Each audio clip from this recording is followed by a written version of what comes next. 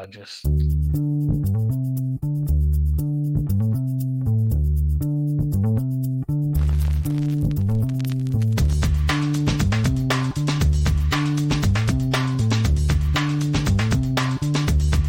Welcome to the acclaimed podcast, The Deep Dive, featuring your esteemed hosts, Andy Monitor and Drew Dinzik, powered by BetSperts. Welcome to The Deep Dive. Big week, Andy. Business end of the French Open is upon us. NBA Finals are upon us. I think we don't even really need to set up a show. There's plenty to talk about. How you doing? Yeah, I had this argument with myself and then rehashed it with Noops this morning on Brown Bag. I was like 95% certain the NBA Finals were tonight. Like it just like I didn't check a calendar. I didn't have a date. It just in my brain, like my rhythms just felt like, all right, it's been enough time. Like we've had enough days since, the games that were last played in the conference finals. Like it should be tonight, but we do have a hockey game tonight. I'll watch that for sure. It should be a little different than super high profile soccer matches recently too. There was a finalissima today. Yeah. We have see that? There's a USA playing in a hardware friendly. Went to Argentina. We had Ukraine take care of business. Surprising they did their job. Yeah. And then the women's semifinals are set up, and now we're done. We're right.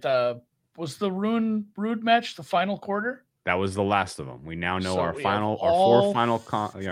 finalists. Our quarter markets have been graded, settled.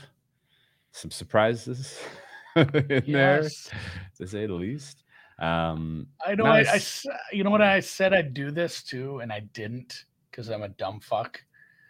But Noops is so bent on beating Iga somewhere, and I will just say her name however I want. No idea who the fuck you're talking about. Iga. And he makes good, but he finds good bets. It just, I don't know if anyone can beat her in her current form. She's just gone end boss. Nobody left. Zach looked really good for a bit. Goff's going to give her. Well, that's the thing. So I said that. I said, all right, nobody's going to beat her. I said, I'm going to take all of Alex's outrights that he placed, and I'm going to bet their quarter prices. And Corey was probably like 7-8 to 1. Yeah. So I feel dumb that I didn't but he does. Alex has a 35 to 1 on Coco. I really do believe she wins and ends up in the final. So, go look at the odds if you want to ride along with that theory, but that'll of what was left, let's just say into the quarterfinals of what was left, I think the Goff is an opponent is probably best case scenario for seeing a half decent final. Oh, 100%. Okay, there were some situations where Goff is still young. She bottles one against somebody she shouldn't. Yeah, and we end up with a 10 to 1 underdog in the final or something horrible.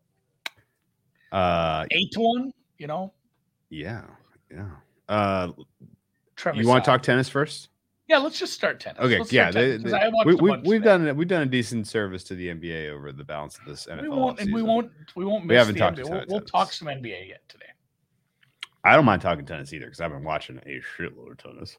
My favorite slam for sure. Actually, I've been also listening to a lot of tennis because the broadcast leaves something to be desired. The radio Roland Garros, I have to give them a specific shout out. They have been just phenomenal play-by-play, and it is got to be the toughest sport to do play-by-play calling because it's tough. It's tennis. The teams are incredible. And Gigi Salmon had the Rafa Joker match yesterday. She was unbelievable. Mm-hmm. Great commentary, and just in general, Radio Roland Garros has been been a delight this entire tournament. But before going there, let's recap the quarterfinals a little bit. Yeah, real quick. Somebody did ask a question. Do we have the quarter price on the men's semifinalists? So like Nadal was about plus 150, and then Zverev and Rude were about 3 to 1 or better. Yeah, 3-1 And then on both. Chilich was like 15. I saw some 20 was the best price I saw for him in the quarter. So I think like the legal shops were hanging 16-ish. Obviously Nadal was not the favorite, even though it was only plus 150 or so. No, upsets in all four quarters. Yeah, upsets in all four. None of those were the favorites. None of the chalk prevailed. But the chalk did make it to the quarterfinals, which gave us some absolutely epic quarterfinals, at least on the top.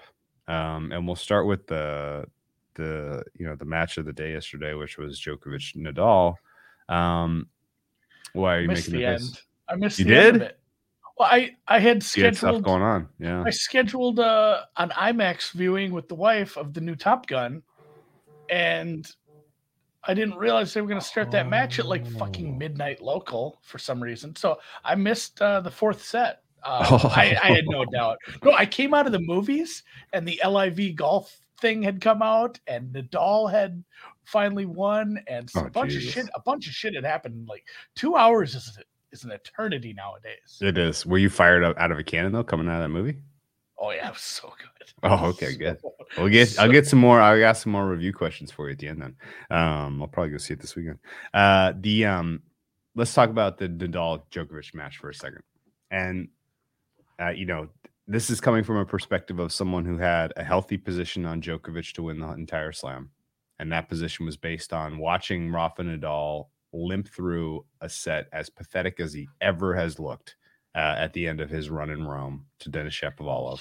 And then the quotes and the body language and everything was speaking. He might not even play Roland Garros was kind of my thought at that time. And Djokovic was peaking. He was crushing. He's got the experience. And it's like, oh, man, this is a two-man race between Joker and Alcaraz. Joker's more experienced. Let's just fire away here. Well, Nadal came into this tournament. He played his way into a little bit of form, and then he was really pushed hard by Felix Auger-Aliassime. And that ended up being a 5-hour marathon, 4.5-hour marathon, 5-setter. Nadal prevails, and it's like we hadn't seen anywhere close, not even maybe 60-75% of what we had seen in that first set from him was the that was like the leap he made from any other clay tennis he's played all season to the way he came out in that match against Djokovic. He was painting corners. He was painting lines. He was nailing corners. It was masterful in that first set, the degree to the level he was playing. And that was somewhat expected because I figured at least he had to come out firing if he was going to have any chance to win that set. He was going to have to take care of it quickly because I thought the longer the match went, the more tilted in the balance of Djokovic. For sure. No, I didn't have any money on either man in that one. And all I could, that second set, I was just getting, even though it wasn't up 2-0, I was getting shades of the Tsitsipas final. It's like, man, you can't let this guy creep back in. Like, if you want to get this done, because I was as surprised as you. Same kind of vibe. We had that Rome match where we said I was in the same thought process as you, and that's why I tweeted that. Just a little joke about Father Time and Rafa yesterday, and somebody pointed out, hey, they're the same age. It's like, yeah, they are, but like coming into this tournament, it felt like Rafa was a broken down man based on what we saw in Rome. And like you said, Joker was, he's gone vegan and his peak of his powers. Yeah. No vaccines. Maybe that's what fixed him.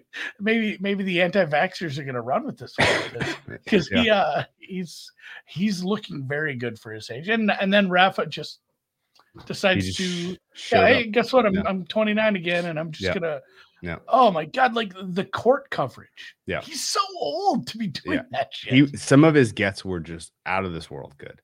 And now again, even sitting there watching the first set and watching him dominate, I was like, okay, expected this. Let's see how long he can keep it up. That was kind of my take. Let's see if let's do it again. Yeah, come out and punch him in the mouth, but can he keep it up? And he came out in the second set and he punched him in the mouth again. And that was kind of the critical moment of the match because last year's French Open semifinal match was almost the same blueprint. Rafa came out hot, was dominant early, hit Djokovic first in the second set, and then Djokovic slowly worked his way back in and then basically outlasted him with endurance. And I figured the same thing was going to happen again. But Djokovic gave up a second. Yeah, he gave up a second break. He got broken a second time in that second set. And at that point, you saw Djokovic really, really have to basically go from, okay, I thought I was going to be able to get away with playing 75, 80% and just, kind of outlast him. Now I got to go 100. I got a red line here to get back into this set if I am going to have any chance to salvage this match. And I think he redlined for too long. And it was too hard for him to get those breaks back. And so he basically, he exhausted himself. And you could tell watching it live. Like he was he's screaming. He was emotive. Like it was not comfortable or easy for him to get back into that set.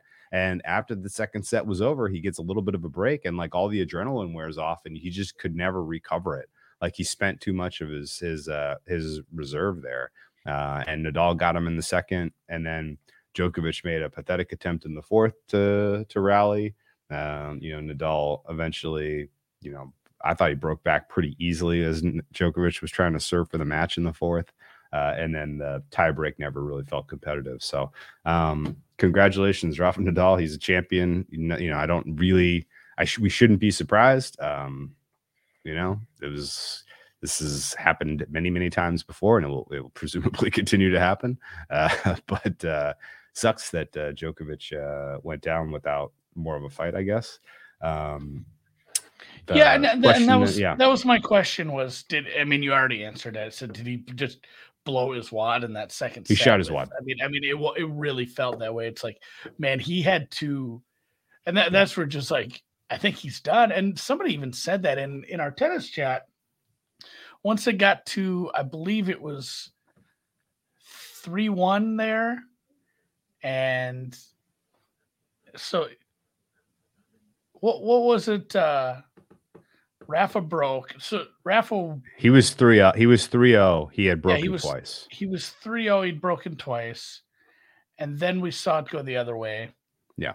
And at some point, somebody said do you pack this in and just get him in the next set? Like, man, to either of these guys ever do that? Like, it just Nadal does sometimes. He's definitely he has been like, this is going to take 5. I'm just going to go for 1, 3, and 5. like certainly seen him do that. A little more prevalent in best of 5, but man, it's just so hard because I was looking at like the live market for the total in that set. I'm like, I just can't trust either of these guys against each other. Like, just be like, I'm taking this set off. and sure enough, it went up. It was 6-4 second set. So but yeah, great solid match. And honestly, it still wasn't the best match of the day. No.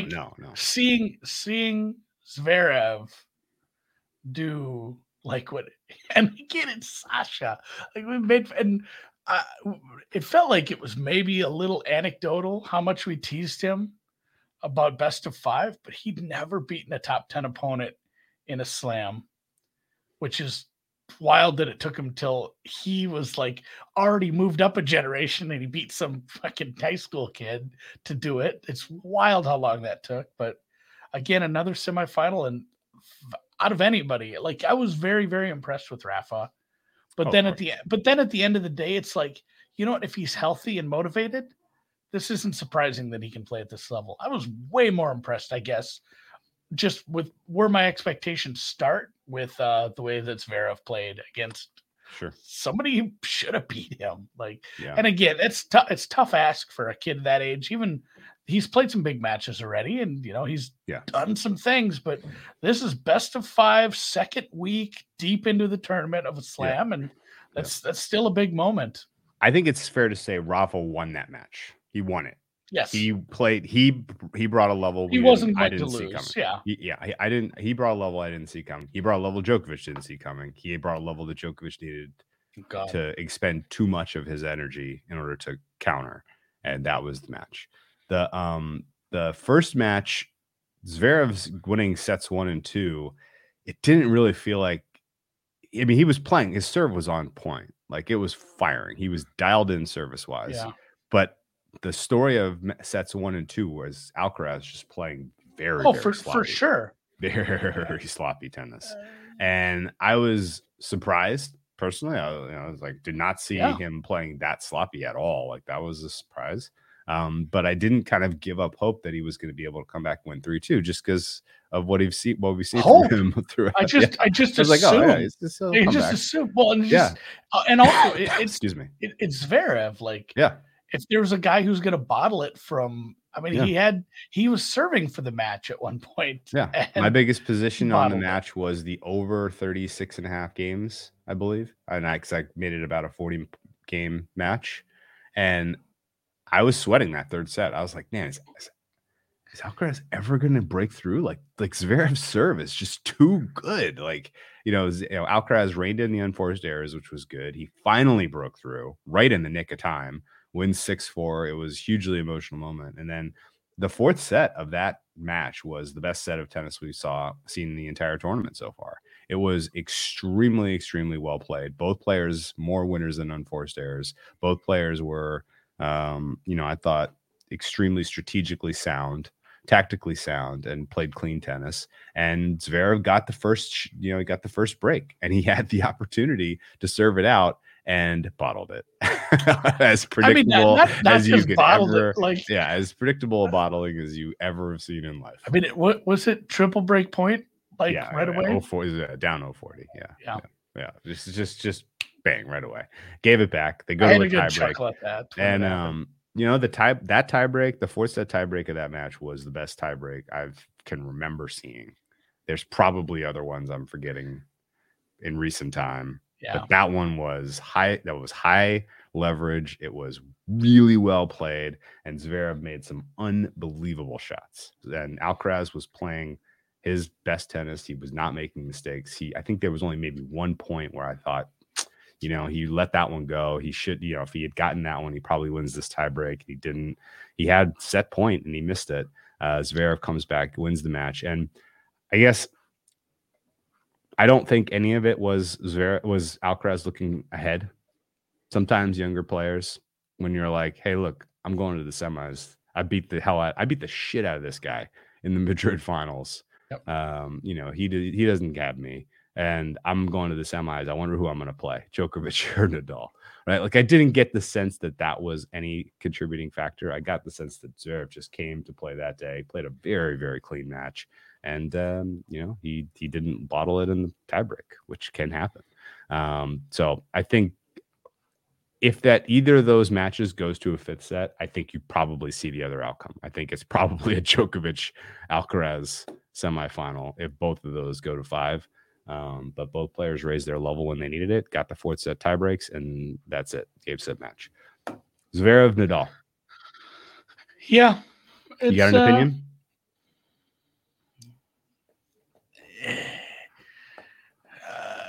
Unless there's some wild letdown, I mean, what's the most number of sets that Zverev can win here? He can win this match. He can win this match. I don't think you can dismiss it. I haven't seen him. I don't know. Even this tournament, it's not like, oh man, he's just been serving like nuts for 2 weeks here. It just really ramped it up. I'm more worried about him. Just, oh shit, that was a one-off where he played really well against a young player that I can't imagine the head-to-head looks very good on clay. It's still it's maybe like 1-3, 1-2. Yeah, I don't remember them. That's what I'm saying. I don't remember them playing much. Okay. You remember their first head-to-head though. That was the genesis of the tennis chat. Indian Wells, Zverev and Nadal going head-to-head. Yeah, I'm just thinking on clay. Zverev breaks out for the first time. No one ever heard of this guy other than he had one junior win. Well, I think we'd heard of his brother at that point. Oh yeah, Misha Zverev. Like we knew Misha, but Misha was older but worse. Yeah, Zverev breaks onto the scene. He's like, oh God, this kid is good as shit. He's the next gen. This is going to be a great match. He took Nadal toe-to-toe at that Indian Wells match. Probably should have won. Absolutely framed a volley that would have been match point or would have given him match point. I can't exactly remember. I think it was match point though. And he loses this third set tiebreak, I want to say. Really, really, really good match. And it was kind of like Zverev's coming out party. Like, I can go toe to toe with this guy on, with no real reps at the ATP level. Like this is how good I am. He played him, back that up with a really competitive run at the Australian Open the next year. Took him to 5 I know, steps. but it just the way he's played so far in this tournament, it just still feels like the Alcaraz match was impressive, but it hasn't been like something he's been building to, and he's been just really, striping a serve the whole time. Yeah. So sign collectibles. Zverev struggled this tournament, down match point versus Baez, 2 tie breaks versus Nakashima, struggled early with versus Zapata Morales. Yeah. All of that is true, but I will also tell you that a younger Zverev would have capitulated in all 3 of those. He would have lost all 3 of those. He would have lost all 3 and that's what I'm saying. So like you take, yes. So you got older Zverev who would have lost those. You got this Zverev who did lose those. Yeah. And then we still have it. Like this is different. This is still Rafa here. Yeah. I think the total is going to be a little low. I think Zverev takes a set off him, but it's probably 3-1 Rafa, and then Cilic, I agree with that take. Cilic Ruud is. Let me just add one other play to that. Price. Let me add one other play to that. When is the one? It's the first set. It does Nadal, feel like he has to come out hard. Zverev has to come out hard, and Nadal can let this match come to him. Nadal can let this match, kind of come into fruition, as opposed to going out there and firing all of his bullets out of the gate. I think if Nadal, because Nadal being down a set to him doesn't scare him. No, it doesn't scare him. But the opposite is scary. Where if he goes out there and goes hard and exhausts himself and puts himself in any kind of a perilous state physically early in this match, then he's vulnerable. He is much more likely to ease into this match, which is a more classic way that Rafa tends to take on some of these younger players, in my experience. 3-1s plus 260 plus 270. Yeah, I like first set money lines, Zverev. That's my favorite look in the match. Yeah, you get plus 170 there. Maybe a little better if you hunt around. Great. That's a good plus 183 a penny. There you go. Yeah, I'm hopefully we have a good match. I want it to be a good match. I'm worried that it won't be. I'm honestly, just because I'm worried and I think it won't be. I think it'll be a less than competitive 3-1 match. Okay. I'm actually more excited for Ruud Cilic. Okay. And it is, they haven't done order of play. I'm assuming that'll be the first match though. It ought to be. It feels like they're gonna play that one early, and the late match, the primetime Monday Night Football will be obviously Mr. Nadal showing it up on. I'll let you say the name of the Philippe Chatrier. Yeah, you're just much better at the French. Philippe Chatrier. I sound like a Disney character from like fucking Aristocrats. Aristocrats is a whole different movie. Yeah, Ruud Cilic. Ruud, I thought, and as well as Cilic has played and how far Cilic has made, doesn't it feel like this could turn into a trucking? You think? Or do you believe in Cilic on clay? Like, it's tough to divorce my prior for Cilic on clay from what I've seen this tournament. That's for damn sure. Yeah. That's right. Nothing about Cilic. Well. Nothing about Cilic getting to this point was fluky. He did have somewhat of an easy quarter. Yeah. But he still won. Not only did he win, but he played some really, really good tennis. I thought, actually, shit, man, dude, his performance in the 5th set tiebreak today against Rublev was eye-popping. Like, that was a player I did not know existed. Rublev? He's been around. No, Cilic is quality. I know. The way you phrased it sounded funny, though. Yeah, it was an easier quarter, but you still, I mean, look what you could argue that Sasha had an easy quarter. He let some of those matches kind of get away from him. Cilic just looked good against easier competition. Yeah, the Rublev match was a war, but he got through it. That would be the main thing. Would be, I want to go look at court time too, I feel like Rude maybe has played a little less. A little bit. It's probably it's probably tighter than I think, but No, I don't know. I'm not gonna lay I'm not seeing it at a ton of places yet. I know that, but it's looking minus 200-ish right now for Rublev. Rude, that's probably fair. Minus 200 is probably fair. So honestly, I'll probably sit that one out. The Czechs opened up Cilic at plus 120. Okay. Marathon, which is effectively the Russians, opened it up plus 150. It's been bet up to plus 180. Bets on, what do they have? I don't see them yet. 1x bet plus 120 up to plus 160. So Rude people were really willing to run to the window and lay the price with Rude.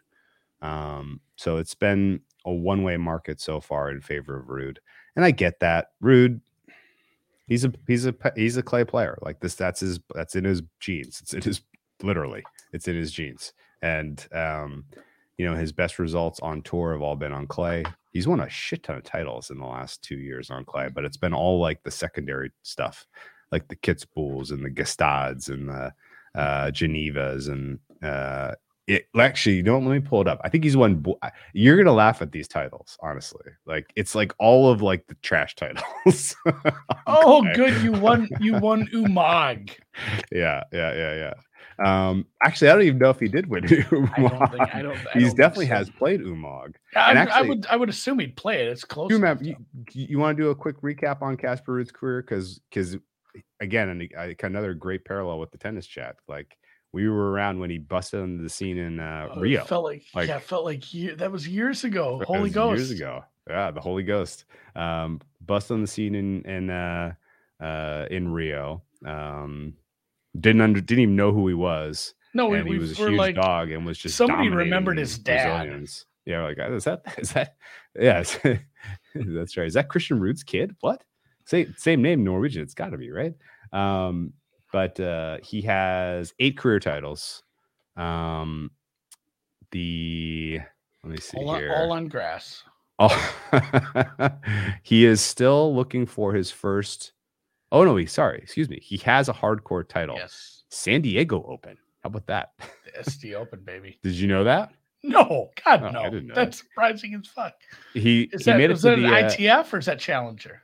It was last October. It was before they played Indian Wells. They must have done a one-off warm-up match in San Diego. Because like they used to in the fall they did like a bunch of a bunch of Asian swing, and that all got canceled because COVID. They must have just created the San Diego Open as like a one-off event to warm players up for the Indian Wells that they played in the fall. Whatever the case was, he won that $600,000 purse. He beat Scam Norrie 6-0, 6-2. It was a 250. Here are his other titles: Buenos Aires, clay. Sure. Geneva, clay. Bastad, clay. Gustad, clay. Kitzbühel, clay. Buenos Aires again. A lot of Geneva mountains, again. By the way. What's that?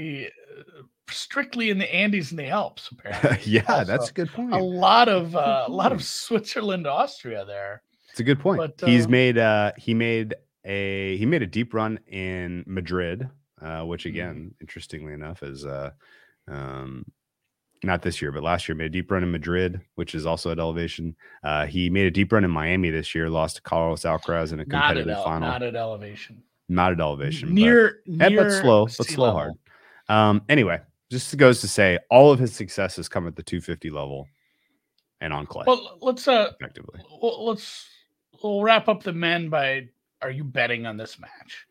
Because now that I'm looking at it, the price. This is dog or pass. The price seems pretty fair. Yeah, this is dog or pass at this point. Once it becomes widely available and it's in the if this total Cilic in the plus minus 200 plus 170. What's total are you seeing? 39-ish? I don't have it up in the book I'm looking at. It ought to be in that 39 range. It might be lower. Is there a total up or you just have money lines?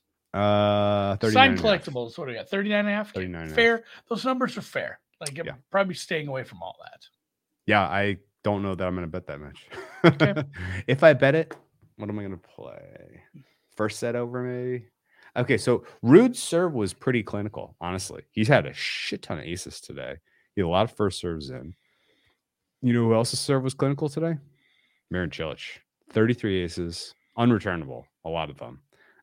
And I would say Rude had 13 aces. yeah, he was very, very good on serve. Wild So for him. maybe like a first set over. Maybe you're gonna get a 10.5 ish. First set tie First set break. first set tie break, yes. Ooh. That seems reasonable. Right now, the first set is you can get over 10.5 at plus 172. Tie break, yes, plus 300 right now. I think that's the bet. I think that's what we got. I'm gonna bet a first set Zverev money line plus 170 and a first set tie break, yes, plus 300, and then call it a Where are these up right now? I gotta pull up a different book. 1x bet. No, I don't. I need to live in India for that. All right, on to the women. One of the matches doesn't really count. It's just it's not. What do you think? She's still skill play. Let's talk about Iga real quick. And the total you can give is me 18 and a half. Give me a little. If you had to bet it, 18 give me and a little over under. Under for sure. Absolutely under. It's under or pass. Under or pass for sure. You give me a little color of Noops's Iga, like what his angle is, because I got to tell you, she is on another level, number one, and the field is on another level, low, number two. Yeah, not just who's remaining, but really the entire field. Yeah, and I think the biggest thing is that just when you have someone like this, it creates some value. Yeah, because despite how good she is, like why is a player rated highly? Why would a tennis player be rated highly? Because they possess skills at their sport higher than those of their opponents. Yes. So correct. That is something that's going to be hard for them to lose in a short time span, like a 2-week period.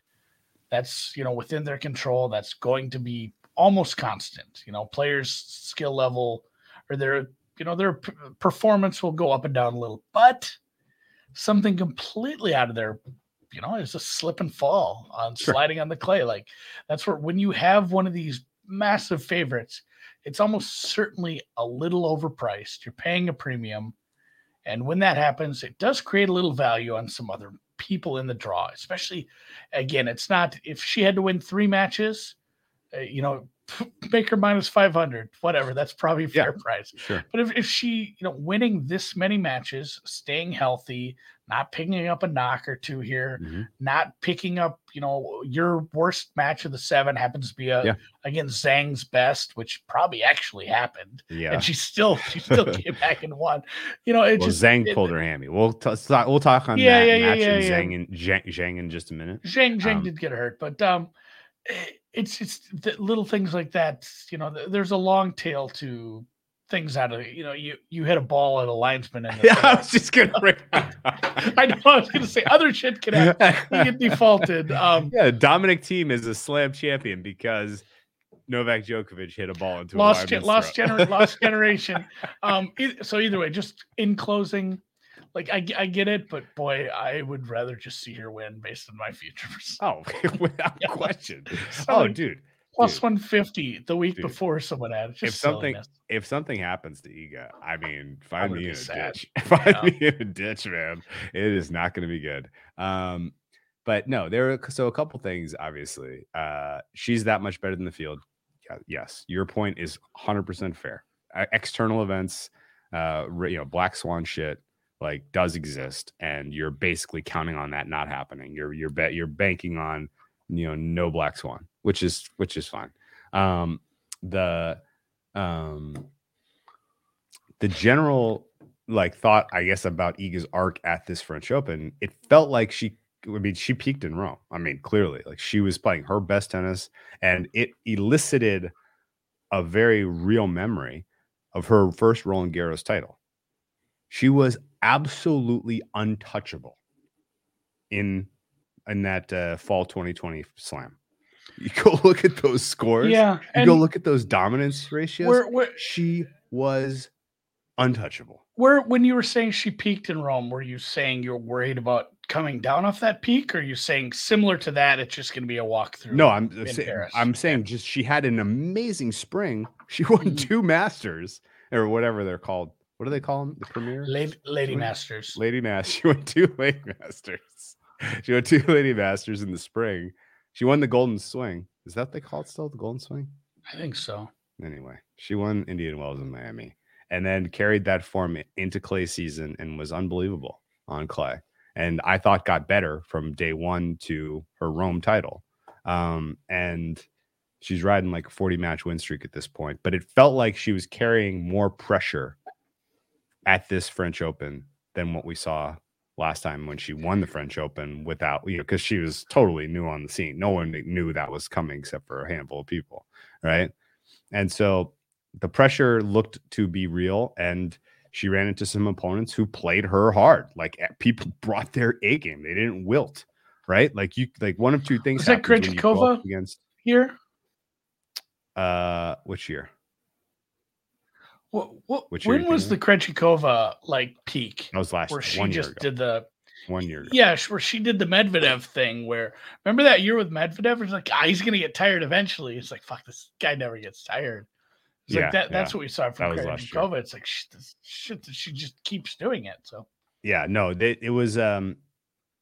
She came into this tournament. She got a challenging draw, and her opponents, rather than basically being like, "Well, I can't beat her. I give up," they came after her and played very, very well. Kovinic did it, and Zhang. We mentioned Zhang had a breakout tournament. She has been the second best. I'll put her third now after what we've seen from Coco Gauff.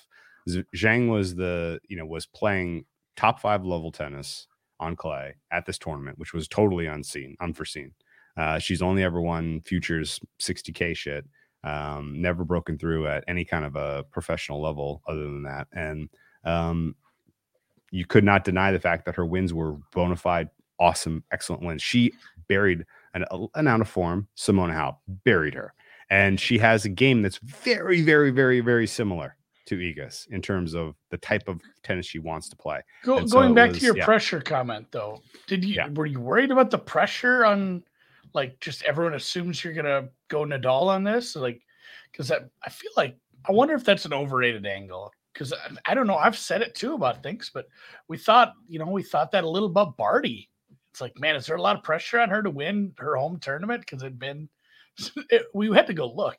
Some woman I've never heard of won it in 72, and that was the last Australian winner on the women's side down there. So I mean, they're that pressure thing. I don't know if that's a thing that's really.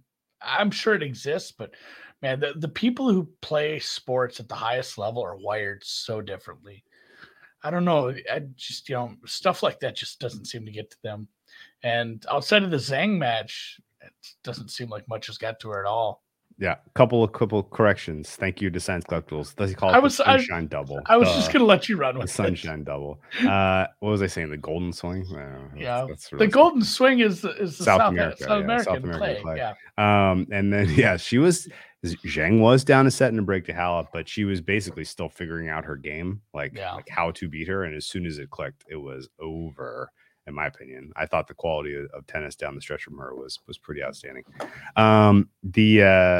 Anyway, she overcame Zhang. She lost a set. Thanks for nothing, Iga. I think I had 6-1 on her to win without dropping a set that I was pretty excited about. But that's okay. Just take care of business here. And honestly, you mentioned it. The under is the only angle you can play against Kasatkina. Congratulations, by the way, to Dasha. Nice very run. Cool. Very cool. Cooter. Very cool. She was favored over Kudermetova. Yeah, right? She was. But what was her price to win nice Q2? one. Her price to win Q2 must have been 18, 20. I was going to say 25. I didn't think she was. It was a big. She was sixth favorite or something. She was down the board for sure, and she gets through. She's playing really good tennis this year. You know what though? It's not going to be good enough to win many matches. Yeah. I mean, win many games against Iga, at least, unless Iga bottles a bit. 16-1 says Collectibles. Yeah, we need to almost DM this guy before we do tennis just to make sure he's in the chat to help us out. 16-1 sounds about right. Anyway, it was impressive run from Dasha. Congratulations. Dasha she has one win head to head. Did you know that over Iga? She is not undefeated. She has beaten her once. I'm guessing it was a while ago.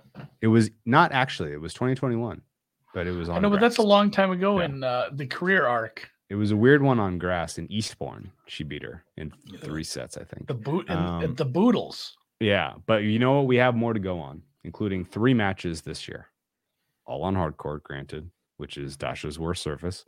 Yes. But I say worst surface. It's not as strong a surface for her as clay. But the 3 matches were all very, very convincingly Iga. It was very you want to guess what it is about Dasha that makes it tough for her to win against a player like Iga?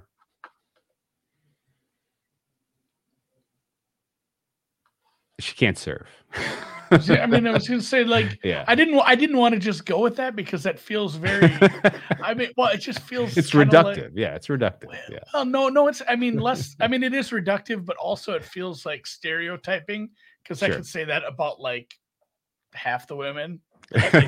Sure. Like, sure. It just feels like her actual point construction, and once she gets into rallies, like the gap between where she's like 95th percentile there, but her serve is like 16th percentile, and so I have a very tough time seeing how she will hold serve in this match, in this moment.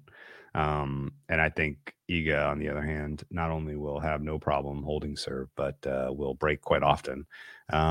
This is, I mean, congratulations getting here, Dasha, but 4 games seems like a win in my mind.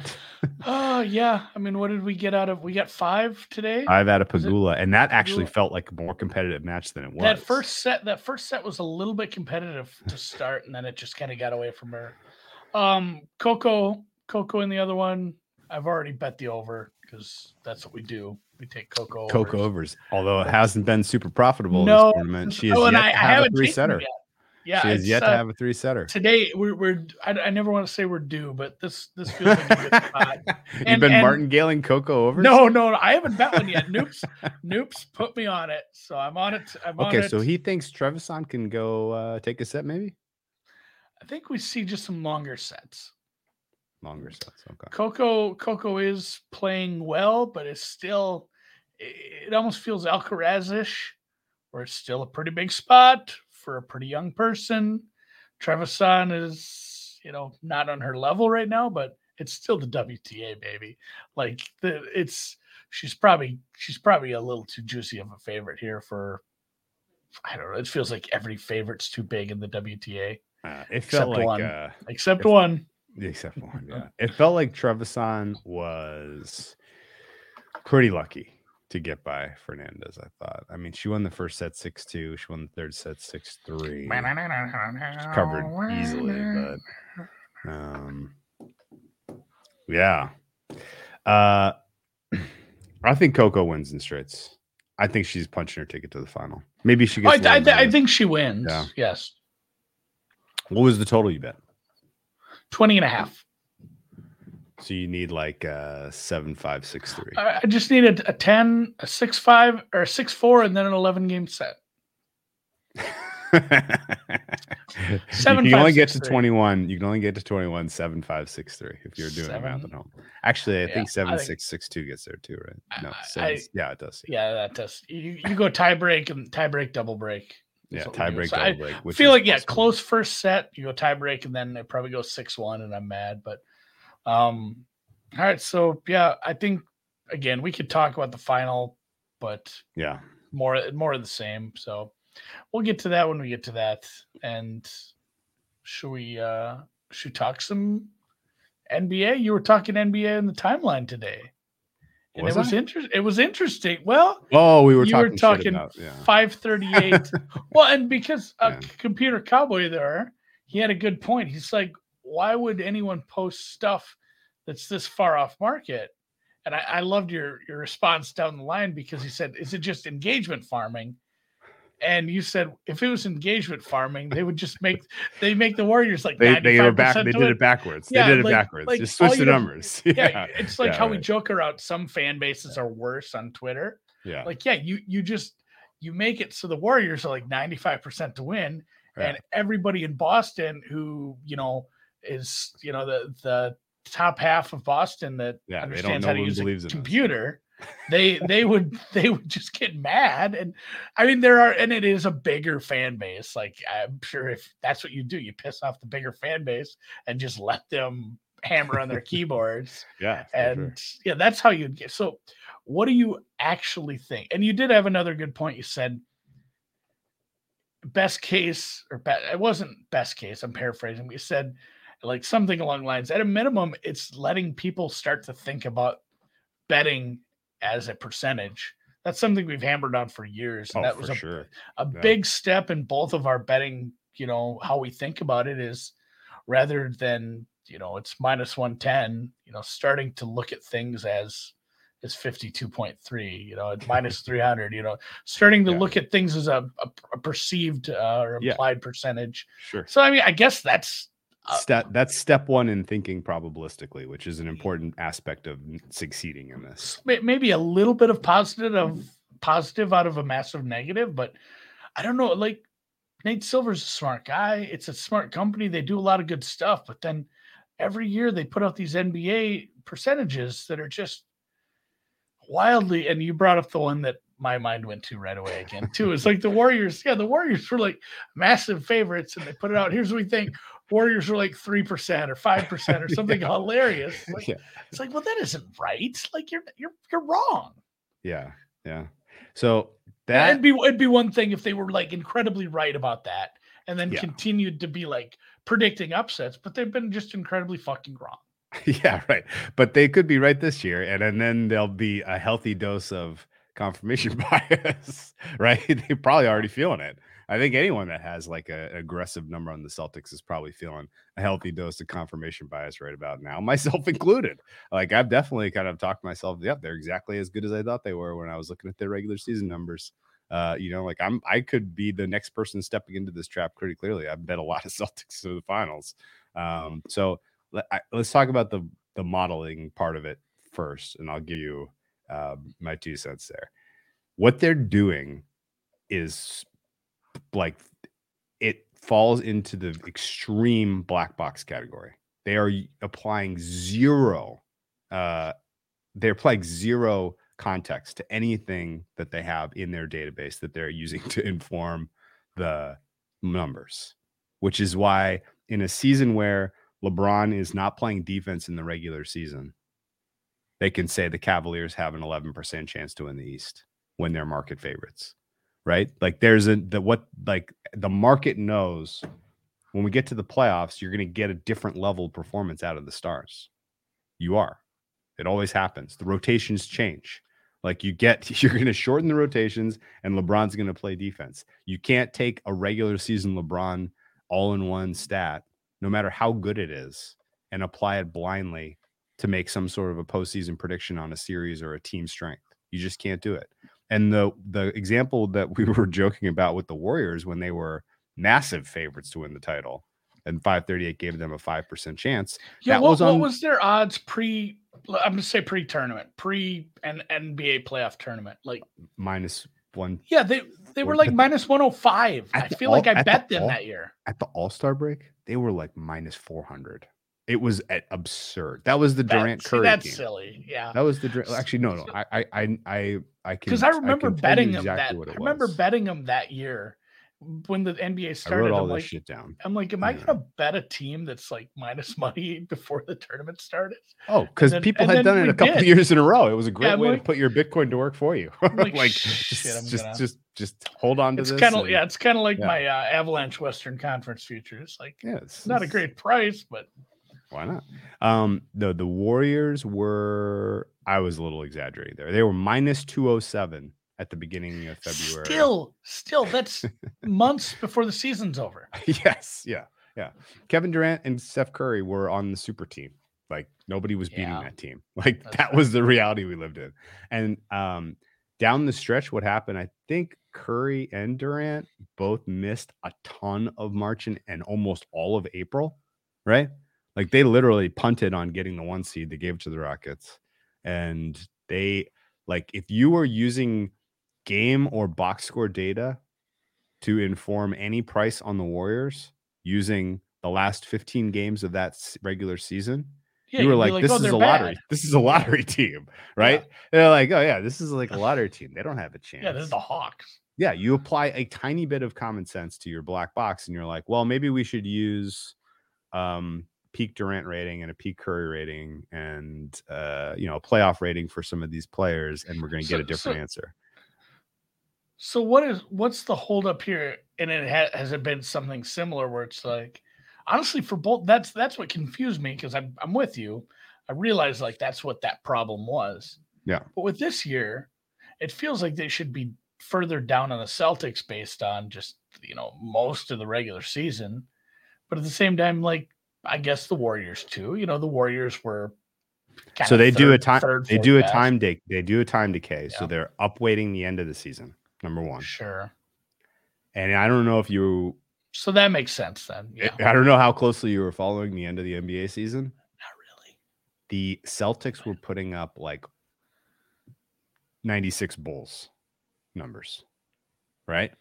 And so if you're a computer black box algorithm that's just looking at those results, and you're like, we got the 96 Bulls, right? Like that's basically what their computer has going into this playoff run for the Celtics. And for those reasons, they're coming up with just obscene prices. The worm. Yeah. Like, have you tried this one yet? No, I haven't. It looks good. Caffeinated. Nice. And so the funniest part about this is that like it has taken the market a really long time to believe what they are seeing with the Celtics. Sure. There's been a huge amount of hesitancy to buy in on this team for lots of reasons. Like the roster, like just so because starting with the coaching change, then the first half of the season, you had some injuries. Sure. Throughout the middle, like I get it. Bunch of COVID early in the season too. Yeah. But down the stretch, actually, let me find out when. And just middle of January on Martin Luther King Day on. This team was unbelievably good in the regular season. Go playoffs. Like, I don't know how you would do some sort of power ranking on this. I think you can do it without numbers. I think you just use your fucking eyes and your brain. But like, they've had the harder path. The Celtics? Yeah. Oh, yeah. Absolutely. Like, by a lot. Like, that's where I wanted you to quantify it. Be like, they've had this much more of a harder path. Oh, yeah. So, when we were talking about futures at the beginning of the NBA playoffs, one of the most salient points was, how in the world can the Heat be 5-1 to win the East when they basically have a bye and a quasi-bye to get to the Eastern Conference Finals? And whoever comes out of the other half, be it Nets, Bucks, Celtics, is going to have to move heaven and earth to get there, right? Like that's just the math didn't make sense. Yeah. Right. And that meant that the math also didn't make sense on the Celtics price or the Nets price or the Bucks price for that matter, because in order to get there, they were going to have to do it themselves and beat the hard teams at every step of the way. Right. And so it was a as clear as you will ever see distinction where you pick Celtics or Nets in that first round one series, whoever you thought was going to ultimately then go on and win the Eastern Conference Finals, bet and roll over the series prices. You are going to far outpay whatever the futures price was at that time. Right. And that has absolutely held true. You didn't even have to high point the price in series. You could have just blind pre-bet the series. Celtics lost game one and of both round two and the Eastern Conference Finals, so you could have gotten even better prices. But you just blind roll, bet and roll over. Shit. Yeah. After game three, like there was a game three where you could have got a really good Celtics price. Oh yeah. But I ended up after game 5 of the Bucks series, the Celtics were plus 250 or something. I was gonna say I had a minus 110 for the Heat series, and I think it was after game 1. There you go. That was the plan. And it was they were drawn dead in game 1 and had bet them. Yeah. Okay. So there was. Yeah, it wasn't my plan. It made zero. Plans of other men. it made 0.0 sense to bet into Celtics futures at the beginning of the playoffs because number one, you already missed the best of the price by a mile. Like there were 25, 50 to ones for conference and title in season that you missed. But even then you could get 15, 20 to 1-ish if you roll over these 4 series, which is what I think the ultimate payout would be if you bet pre-series into all 4 of these series. So the question is, I guess, there has been a consistent lag of the market believing that the Celtics are as good as their numbers say they are, which I think is fair, frankly. Like this isn't the 96 Bulls, ultimately. They're a team that is playing really, really, really well. And they have a bunch of young players that have all taken really significant steps forward, especially late in this season, notably Jason Tatum. Like Tatum is like every all-in-one stat you can look at. Tatum is basically at or above Kevin Durant level right now, which is not something that people would have expected before this, before the playoffs started or even close. Right. And if you have a player of that quality, and you have a bunch of other really good young players around him, and you're well coached, and you have a flexible roster and good bench, like the Celtics check every box. They're a very, very good team. And I think realistically, the result of the Nets series was maybe a little misleading to the good. Like they're not going to beat the Nets 4-0 every single time you run that sim. They're going to beat them 4-1, 4-2 sometimes. They're not, that was a little bit of a, maybe people got a little over their skis. I thought that the result of the Bucks was exactly fair. Of course, Middleton wasn't involved in that series, but I think you run that 1,000 times, the Celtics probably win 60% of them. And then the result of the Heat series, I thought was a little underwhelming, right? Like they were better than beating the Heat in 7. When you say over your skis, because you say that a lot, is it because you tip? Is it because you tip forward? Yeah. Okay. Yeah. You're too far over your skis. Like you've taken yourself out of balance. Don't have a lot of ski resorts in Minnesota. I mean, we do, but they're horrible, and you can barely fall down. It's like you're a little too eager, a little too excited, you're overreacting to the good. Not that I haven't crashed on skis. But the important part is the last series against the Heat. Yeah, go back to that. You said you were even though they won in 7, the fact that it took 7 and the fact that they had some stinkers in that series, I think cooled people from the perception standpoint. The fact that it took to the very end of Game 7, even right, like it was not as convincing, but. I will also point out you wanted good NBA games. They also had COVID. A lot of those players for a lot of that series. So I would take a lot of that Eastern Conference Finals with a grain of salt. And in fact, I think both teams probably have COVID. I think like the kind of the up and down kind of weird nature of that series, the bad basketball kind of a nature of that series could be explained a lot by illness. It's certainly a lot by health as well. Like the Heat were completely injured. I don't even know how the Heat got to 7, to be honest with you, considering the state of some of those players. This Game 6 Jimmy Butler performance was pretty unbelievable.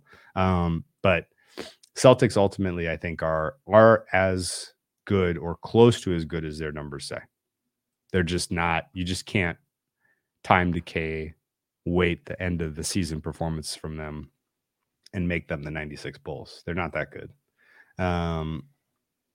The Warriors, the perception of the market, Warriors in the market is the opposite, in my opinion. I think the market's way, way, way too high on this team.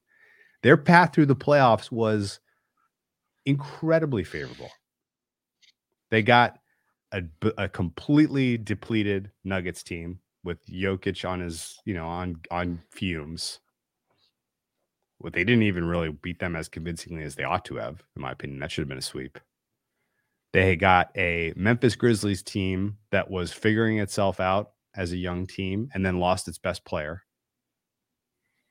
And then they got a Dallas Mavericks team that was happy to be there. And I did realistically. Their best player was out drinking. Yeah, their best guy. Well, I don't know about that, but he certainly was not focused on that series. Anyway, it was pretty obvious that like the path to get to this point it is either battle tested the Celtics and hardened them for NBA Finals, or it has exhausted them. And I don't really know the answer to that question. Yeah, how many games do you think this Warriors team wins against the Timberwolves? 2, 3? they were lucky. They would have smashed the Wolves. Yeah, I think so. They have the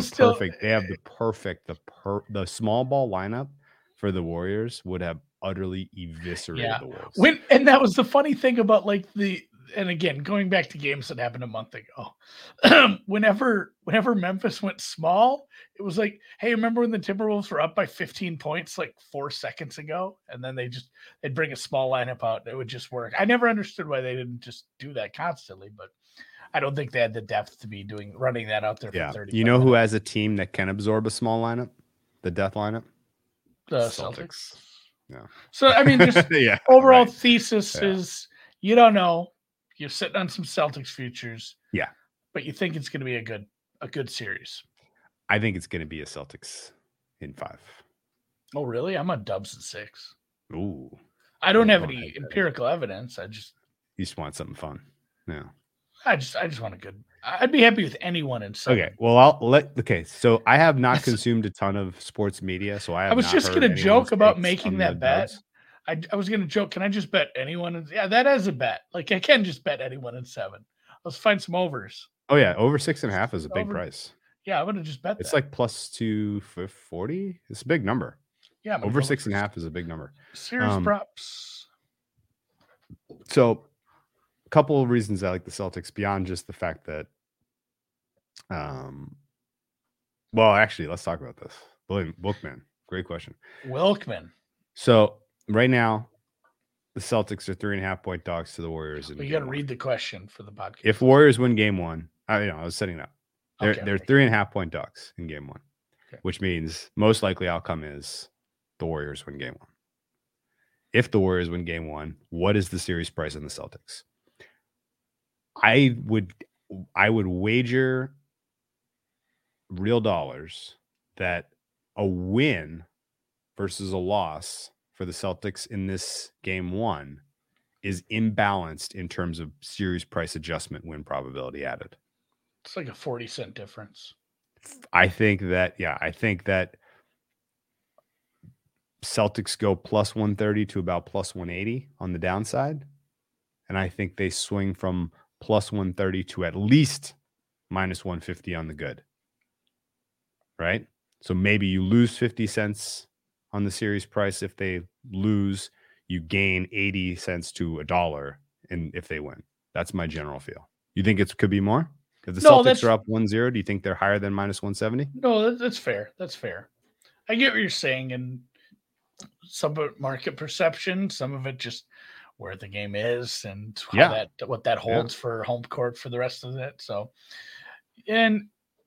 you're saying, and again, to answer the actual question, you're saying plus 180, plus 190 tops. Yeah. You don't, that was initially I was going to say, because I was kind of having the same thought as you. I just didn't have an eloquent way to say it. I was going to say, I bet it don't get to $2. Like it's because there are plenty of series where you have this price range on a series and game 1 goes to the home team and it's plus 210. Sure. Like that, or worse. It depends like, how if the Warriors win by 10, like they have been at home for whatever reason, if they come out, if it's a competitive game for a half and the Warriors come out and they do their third quarter thing where they nuke people and everybody's onto that surprise, and they're like, whoa, this is how it's going to go. Maybe it gets to 2 plus 210, 220, could be, but it's going to take a really impressive game 1 from the Warriors to do that. And I'll be honest, like I cannot find,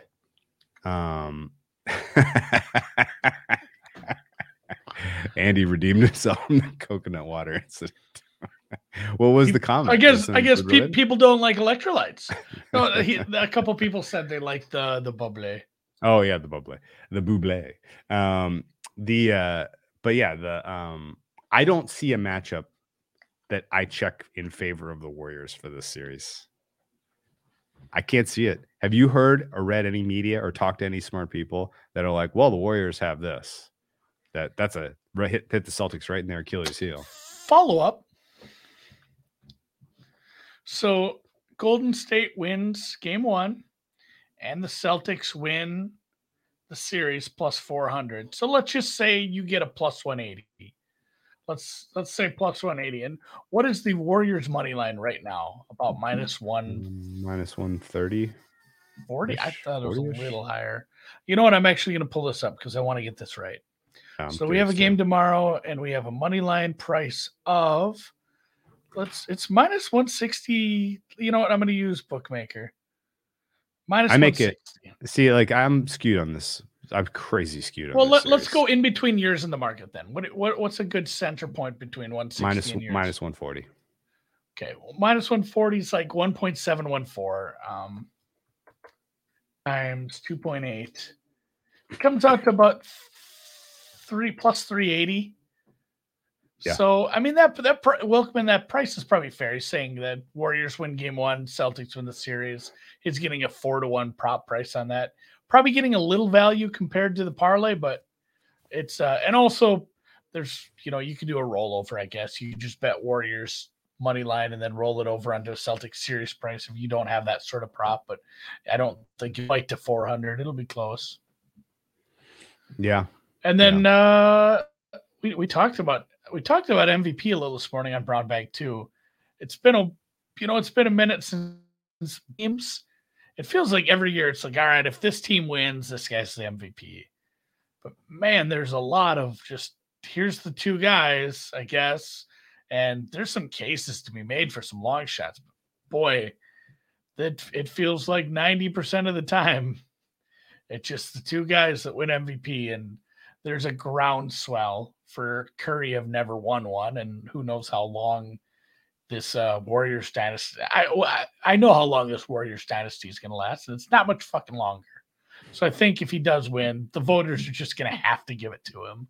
Like, and I said that to Noops too. I said, there's cases for some of these other Warriors, but like in some of those cases, Curry has to play kind of bad.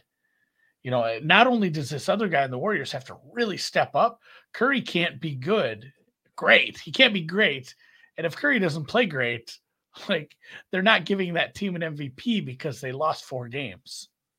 It's a catch-22 if you want some of these long shots on the Warriors. I don't know. Maybe you disagree with that. I don't at all. And I think the long shots are maybe on the Celtics. Yeah, I especially don't disagree on the Warriors because I personally think Klay Thompson is a non-factor in this series, offensively especially. The Celtics they're so fucking good at perimeter defense and making you take a tough shot, and Klay is just not making his contested threes. I think that is going to be a very, very, very, very tough ask for him to contribute offensively. Klay could absolutely have a great game.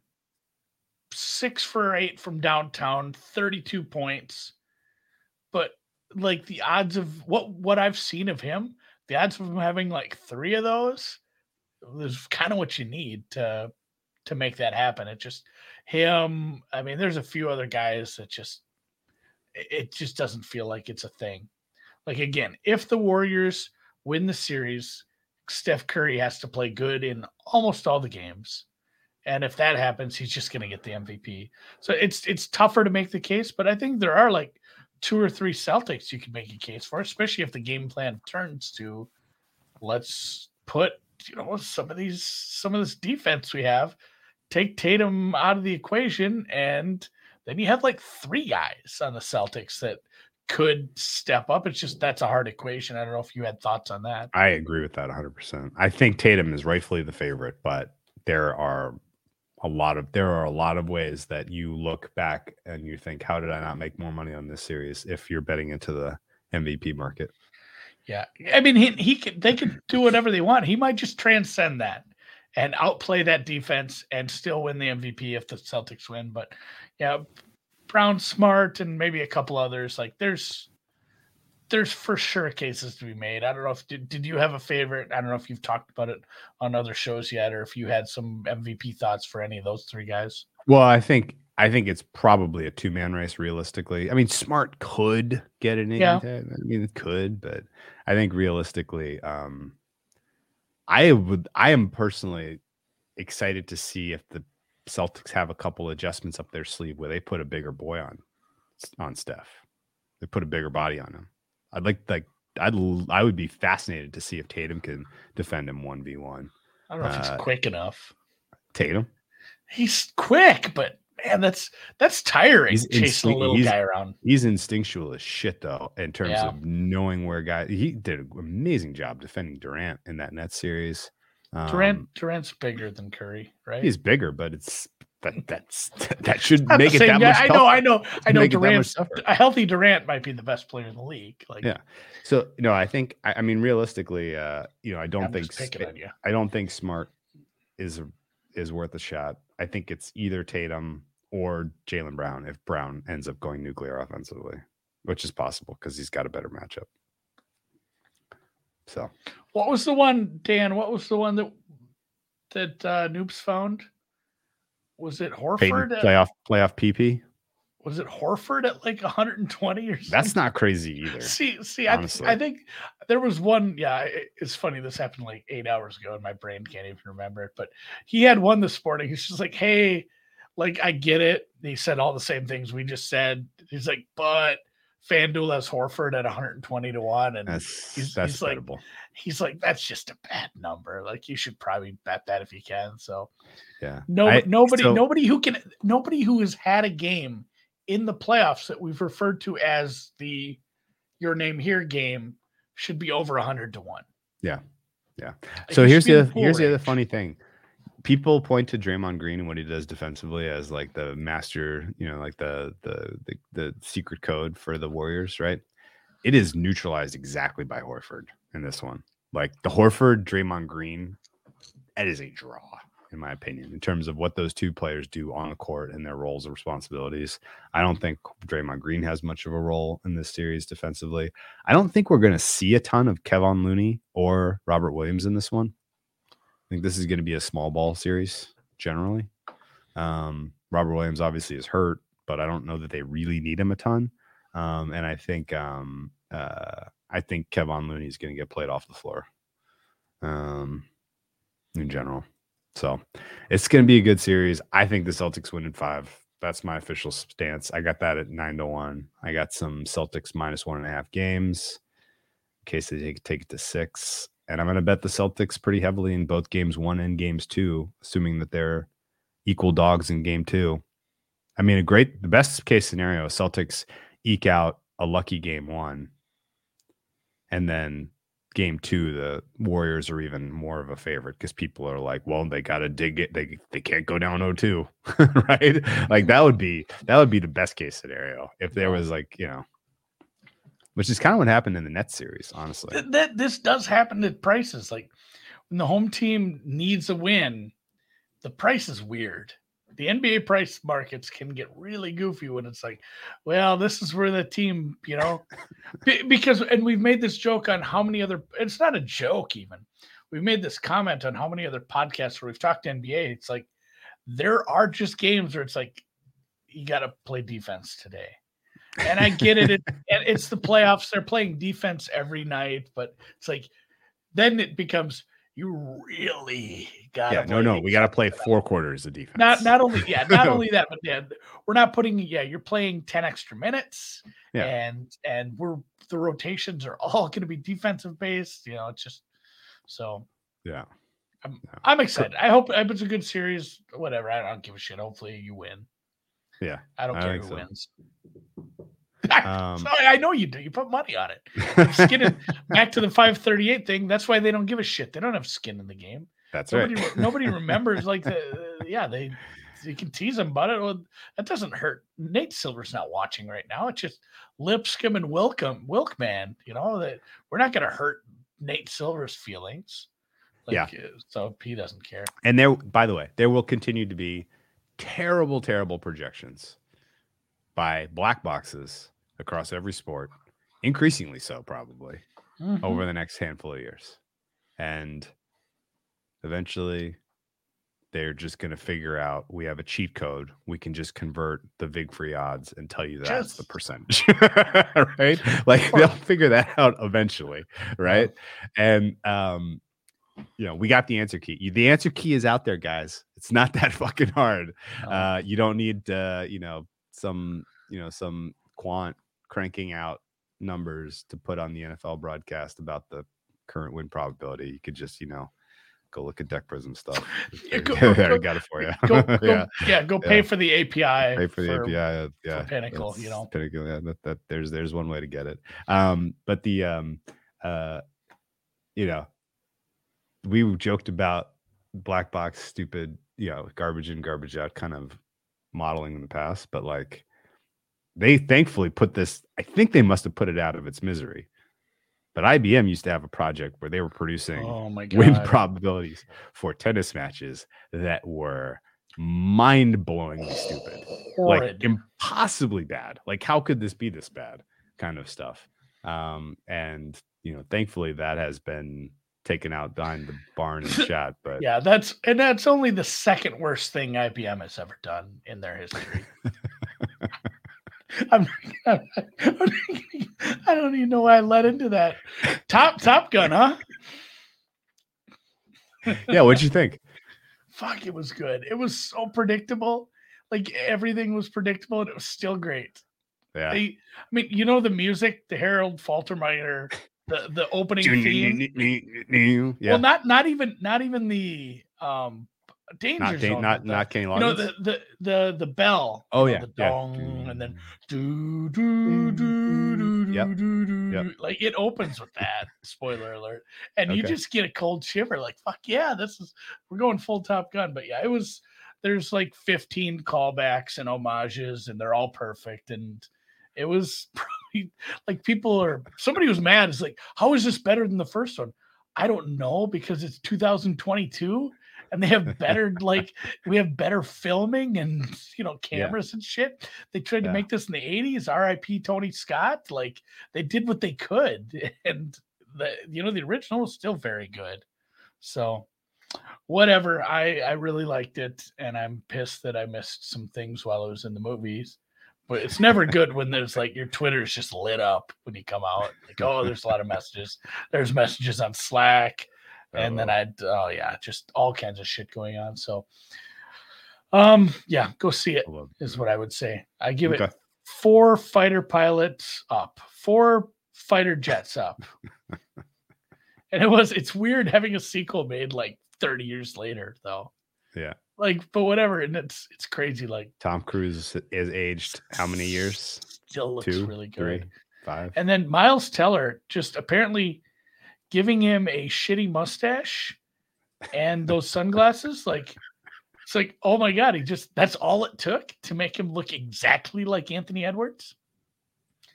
Not the Timberwolves, different guy. But no, I'm gonna play some. It's a different. They have the same name, Drew. They have the same name. I'm gonna go play. I might go play some volleyball this weekend. What did you? I know you're coming back from Hawaii, but to close, did you cook anything cool for Memorial Day? No. You were hanging beat. out. Just jet lagged. Yep, just recovering. Yeah, I'm full farm to table now. Honestly, nothing was better than just cutting asparagus right out of the goddamn garden. Oh, very throw it cool, on the man. grill. So Well played. One with the land, guys. I love it, man. given- Man, look at the it's like a Rangers cycle. taking a 2-1 lead. Oh, really? Fucking crazy, man. I don't know. The second period started. Lightning. Evergreen Lightning, content for you guys. Lightning not doing their damn jobs. What the hell? Yeah, I thought they had a good goalie. Yeah, what the Never shit, going to hear man? the end of it from that Albert character. So, all right. Well, if you're interested in the NBA or tennis, give us a follow here on Twitter or rate and review the podcast or do so. I feel like I should ask you guys to do something. I never do. Subscribe to the YouTube channel. Give it a thumbs up. Yes. Tweet Ted Drew and say something nice about his hair. Oh, there Tweet we at go. me and say something nice about my asparagus. Otherwise, just have a cool day Good luck. And yeah, Drew, you had anything else? Or are we good to close? No, that's great, man. Let's call it a day.